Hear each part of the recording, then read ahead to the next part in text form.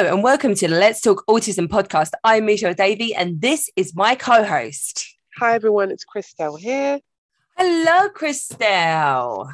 Hi, Danny. Well, Christelle, an exciting episode today. We're still on our kind of schooling series. We will be moving off of this and coming on to a Christmas series that I'm absolutely excited. Yes, I said the C word. We love time. Christmas. It is time. Christmas time. Here she goes. Here she goes. That's it. I'm singing. Where's Simon when you need him? I am excited for this. I'm not going to lie. Starts off Advent this week. And yeah, do you know what? Really excited. I know. But do you know what? In my class, in my school, which I thought was a really lovely idea. Do you know what we do for an Advent calendar? So we have like the Advent calendar. And then in each day, there's a little message of kindness. So they have to take it as secret. So, okay. And it could be something like start a Christmas sing-along in the playground or tell another member of staff how much you value them or tell another child. And it's like random acts of kindness and the child has to do it. It's like a secret mission of kindness for the day. And then if they do it by the end of the day, then they get perhaps a chocolatey treat from Mrs. Davey, the teacher. Did I say that, teacher? Whoa, really? That just happened, did it? Well, that sounds exciting, though. I love a secret mission. He's a good teacher, really. I'll tell you about it a few times, you know. We could sit down, I could tell you all about it over a cup of tea. Now, yeah, look forward to it. Now, Chris, we're going to move on to a Christmas series soon, which I'm really excited about. We've had a great response to my Christmas call out.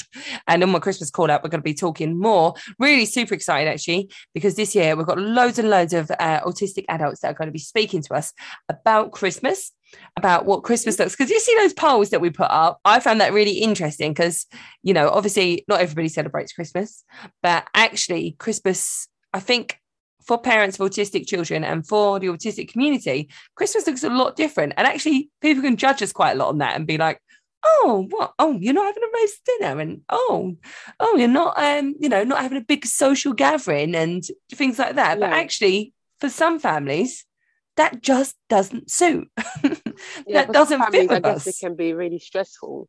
I mean, we love Christmas over here. Can you imagine if your child is like sensory overload, like my son? That's the one, we couldn't go around the Christmas lights, the smells, you know. Yeah, everything's different, isn't it? It's a complete change sensory wise. So we've got loads and loads of autistic guests that are going to come on and speak about that from their point of view. So that is what I'm super excited about. That's what we like to hear.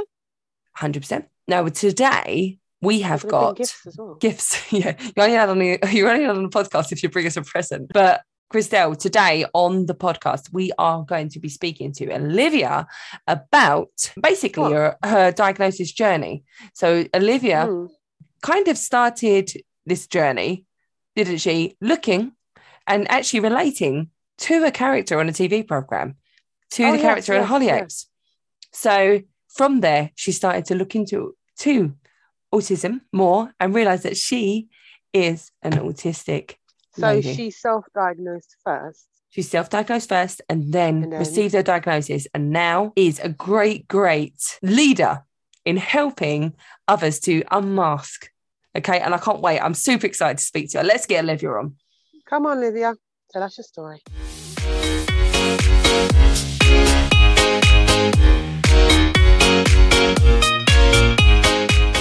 Hello and welcome to the Let's Talk Autism podcast. I'm Michelle Davey and this is my co-host. Hi everyone, it's Christelle here. Hi Christelle, we've got a guest. I'm excited. We love the guests, don't we? I know, and we did say that we need a new guest, kind of like sound effect, because there it is. New guest. We got a new guest.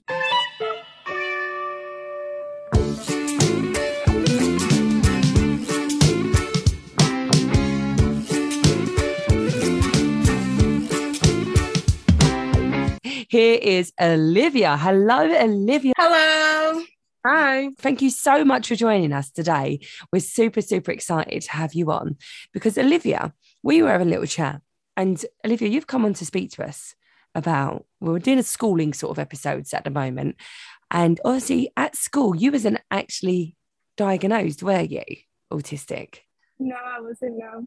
Tell us a little bit about your diagnosis as an autistic woman. Yeah, so like I'm 25. I was waiting for a diagnosis for like 2.5 years. So I finally got diagnosed about a month ago. So like, yay. It all started like I was watching an episode of Hollyoaks, and the character Brooke, who Tylen Grant was playing, on that episode, she had like a meltdown. And at that point, I was just watching it and I was like, wow, I really resonate with this. Like, I feel like that was me at school and things like that. So I just started researching into like autism in like females. And I was like, yeah, this makes sense. I was just like, yeah, I'm definitely autistic. So I started self-diagnosing after like researching for like months and months and months and years. And I went to my GP and was like, I think I'm autistic. And literally, like, I had a massive list. Like, I had an A5 notebook and it was like pages. And she was like, I'm going to refer you because you've got loads of notes. So, yeah. So that's basically how it started. Is that a big relief for you to say, you know, just to put your finger on it and say, okay, now I understand everything? Yeah, definitely. I think, like, my whole life, it kind of made sense. And the day when I got my diagnosis, like everything just fell into place. Like, because it took a really long time, didn't it, for you to get your diagnosis? I think you said it took about 2.5 years. Yeah, so quite a while, really, quite a while. Yeah. And at this time, I was like in work as well, full time, struggling work. Prior to like the job I'm in now, I was like struggling to hold down jobs, moving from job to job and things like that, struggling with friendships and things. And I just didn't get why. So yeah, what was on your list, Olivia, when you said you wrote this list and actually, like, you know, there was these key things that really stuck out to you, especially with the Hollyoaks character too? What was like the sort of things that really resonated with you? Because obviously, you know, you have like this sort of real stereotypy sort of views, and I think Hollyoaks actually work really well with trying to sort of banish the stereotypes, don't they, and making Brooke quite an individual character too. Yeah. So like basically the traits for me that stood out was like struggling with friendships and like maintaining friendships, struggling with jobs, like holding down a job. I have sensory processing disorder as well. So I struggle a lot with like bright lights and like loud sounds and things like that, and different textures and tastes. Yeah, like also it was just like a lot of change. So I don't like unexpected change that would throw me off. Like when I was younger as well, like especially in school and things, like if you had a supply teacher or things like that, or a lesson plan was changed. So just think little things like that, really. Yeah. And kind of was like, aha, like, yeah. And thinking about school now, like, what was that experience like for you as an undiagnosed autistic child all the way through your school life, not meaning primary and secondary? Yeah, so primary was like okay at the start, and then I just kind of like felt like I was different but didn't know why. Like I didn't get certain things. So say like if I had a friend, they made another friend, I'd be like, oh, they're not my friend anymore because I've got another friend. Like when we had games and things, I liked it like my way, like my rules. And they were like, no, we have to do it like this. And I was like, no, it has to be this way and things like that. And then I would lose friends because of that in primary school. And then we had like seating plans and things. And one time I came in and it was all changed. I had like a massive meltdown, crying for ages. The teacher couldn't calm me down and things like that. So yeah, it was just like little things really. I think looking back now, I think I was just overwhelmed. So like in like shut down, or like when I used to cry a lot, it was like meltdowns and yeah. Yeah. What did your family think of it all? Did they suspect that maybe you was autistic, or did they just think the same as what the doctors thought, that maybe you was a bit depressed and anxious? So my mum didn't really think anything of it. I asked her when I was younger, she was like, no, I didn't really think you were different. I was her first child. I was just going to ask that. Do you have any siblings or anything like that? Yeah. So she didn't really have anyone to compare me to except from cousins. But so I think that's why. But when I look back at it and I thought, like, wow, my cousin, like, so saying, like, why are you crying and stuff? And in school, people are like, oh, you're such a crybaby. So when I think back on things like that, I'm like, yeah, I was kind of different. And I think people my age, I kind of noticed that more than me. And then because they like said, I was kind of like, oh, I am different. But I don't know why. Do you feel like you masked a lot? Yeah, I did mask a lot. Yeah, I still do. Do you think that's what you did at school a lot, Olivia? Just masked through it? Yeah. Yeah. I was a chameleon. Yeah. Definitely. I mean, we spoke about this quite a lot with our other guests about how that feels, but how does that feel for you? Because obviously everybody's so individual. How does that feel for you when you're masking and you have to, as you say, be a chameleon and just fit in with all these different environments? How inside does that make you feel? It's hard because it's like you're trying to be like everyone else to be accepted, because, you know, like if you're yourself, you're just going to get like met with rejection and you're going to be picked on. So it's kind of like you're trying to protect yourself, but at the same time, masculine can be quite damaging. Yeah. I didn't know at the time like what I just thought it was normal. I thought, oh, everyone like pretends to be like everybody else, but then I found out like no, they don't. And I think like I did try to pretend to be like everybody else, and even though I did, I still got it wrong. So it was a bit confusing. I was like, I don't really get it. I was like, what am I doing wrong? Why does no one like me? Why is no one accepting me? I don't understand. Yeah. But as soon as I got home, like that mask would go. Like the meltdowns would happen. Like I'd stimming things. Now I know it was stimming, but I didn't when I was younger. Yeah. See, that's like my son. I know you spoke about this, Christelle, to me and you personally. Is that I don't know if when my son comes home from school, that, and now I'm not doing the school run because I've gone back to teaching. Christelle, told you didn't know about that. And now that I come back from work and my husband's like, oh my goodness, like that moment when we step into the house after school, like that my son is like peak meltdown time. Do you know what I mean? And you just saying that kind of makes sense, like that he's kind of held that together all day because, you know, trying to mask. I do feel that my son does try and mask quite a lot, and he's quite aware of that now at the moment. And actually when he comes through the door, it's kind of just like, that's that. So how did you cope with that as a child? Was that as a child yourself as well? Yeah, I feel like, I can resonate with that, like what you said about your son as well. I think my mum picked up on that as well, but she didn't quite know like what it was. I think because at home you're comfortable. Yeah. And it's an environment where you're safe, so you can like be yourself and like your emotions can like come out. But in school it's a bit different. So I would like go like in the corridor on my own, or like the library and things like that, or hide in the toilet most of the time. This is the strangest thing. I don't know if you can shed anything on this as well, you're right. So when my son, he goes out the house, right? So we have these huge, massive meltdowns just before he's going to school every day. And then this was the thing with me. And when my husband was describing this to me, he's like, I know exactly what you're going to say. Because when we get to a certain house in our street, right, the meltdown stops. Everything stops. And then he's like, oh, at school today, I'm going to do this. And it's just like, what? Do you know what I mean? There's just like a complete switch of like, it's as if he's thinking, like as if, as you say, like just pulling down the mask, like, right, I'm nearly at the school gates now. I'm going to have to just deal with this. I'm going. There's no way I'm not going. Do you know what I mean? So was before school like a situation as well? Like not a situation, like was before school very stressful? Do you remember? My mum said like for nursery, when I was in nursery, I didn't want to go nursery and things like that. I would cling to her and didn't want her to drop me off. I didn't like being left at home with my dad either. I'd always like to be with my mum, she said. So yeah. But I think like when I knew I was going home and like as you said, like a sort of familiar environment, so I was a bit more relaxed. Now that you've got your diagnosis, have they spoken to you about what kind of help is available to you? Obviously you said you work, but how old are you now? 25. 25. Okay, so is there any help that is offered to autistic adults? Not really, no. I've heard from people who have been diagnosed when they were younger, like when you turn 18, you're kind of like on your own kind of thing. And I expected to get a diagnosis and have help, but then I looked and there is no help out there really.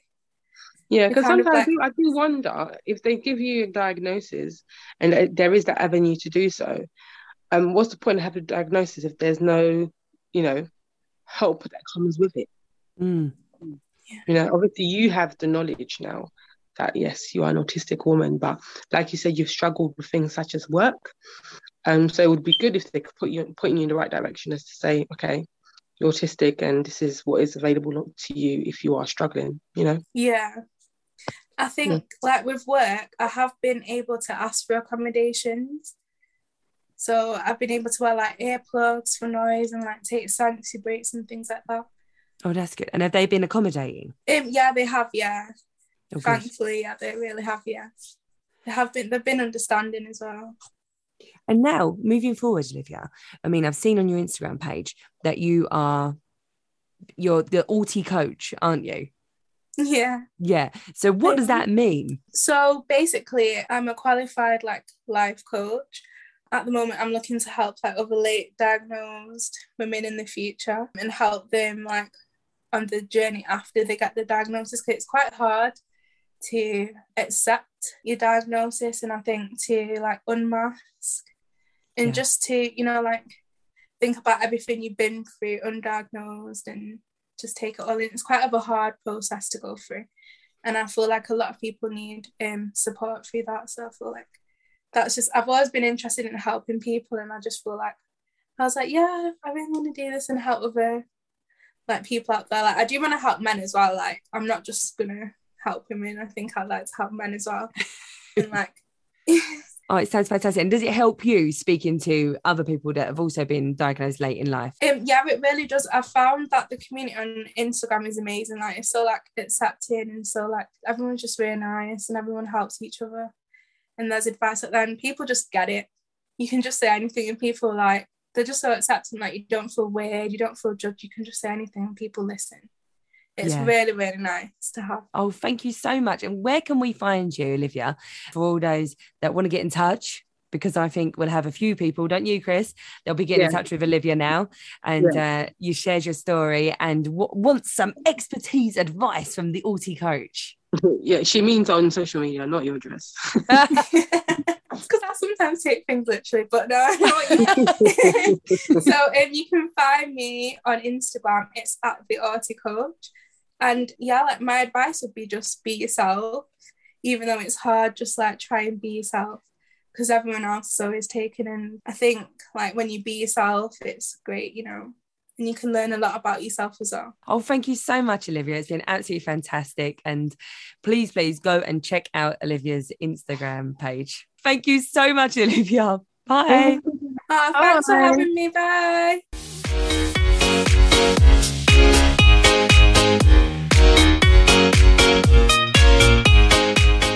That was Olivia from the Alti Coach on Instagram. Oh, that was such a lovely chat, wasn't it, Christelle? Yes, it's just so interesting because people always think that self-diagnosis is not a thing.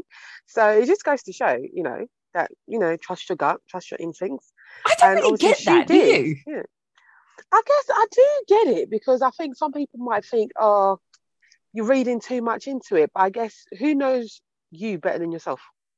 Exactly. I hate that as well, though. I hate when people go, oh, really? Oh, do you think so? And put doubt in your head. Like, if you're expressing that you feel something, why not run with that? Do you know what I mean? Oh, and honestly, what an inspirational woman, though. Honestly, I love the fact that that she wants to help others unmask confidently. Yeah, I think it's just really inspirational, you know, when you either sink or swim, and obviously she's chosen to be an advocate for people, you know, who are autistic. Yeah, she is swimming. Literally swimming. Yes, she's chosen to be an advocate for others and raise awareness, you know, and she is such an inspiration. I love our guests, love them. I know. So rolling on to a next week, we are all tinselled out. We are all glittery. We are all Christmassy wham. Last Christmas, you gave me your heart, but the very next day you gave it away, Christelle. Never. All I want for Christmas this year, Christelle, because obviously, I tell you what, we are careering towards Christmas. There's even going to be snow tomorrow, apparently. 29 days. I'm going to get a big fat snowball and throw it in your face. And that is it. There are our Christmas episodes coming at you. I don't like the cold. It's so cold. But Christelle, that's it. We need like a do you know, like a new usual jingle, like that song. We should have like a little like when I do on the radio on Cambridge 105 Radio, plug. When I'm on the radio, Yeah, get that in there. they change my jingle to like a little jingly bell jingle. So they put like a little Christmassy bells on top of it. That's what we need to do for our December issues. Yeah, we'll have that. Thank you. Yes. Thank you very much. Don't sue us. We're back next week, all jingle balling and jingle belling And our way jingle belled through out. our way through December. Join us as we approach our Christmas episode. Oh, December, yay! Jingle bells, jingle bells, jingle bells.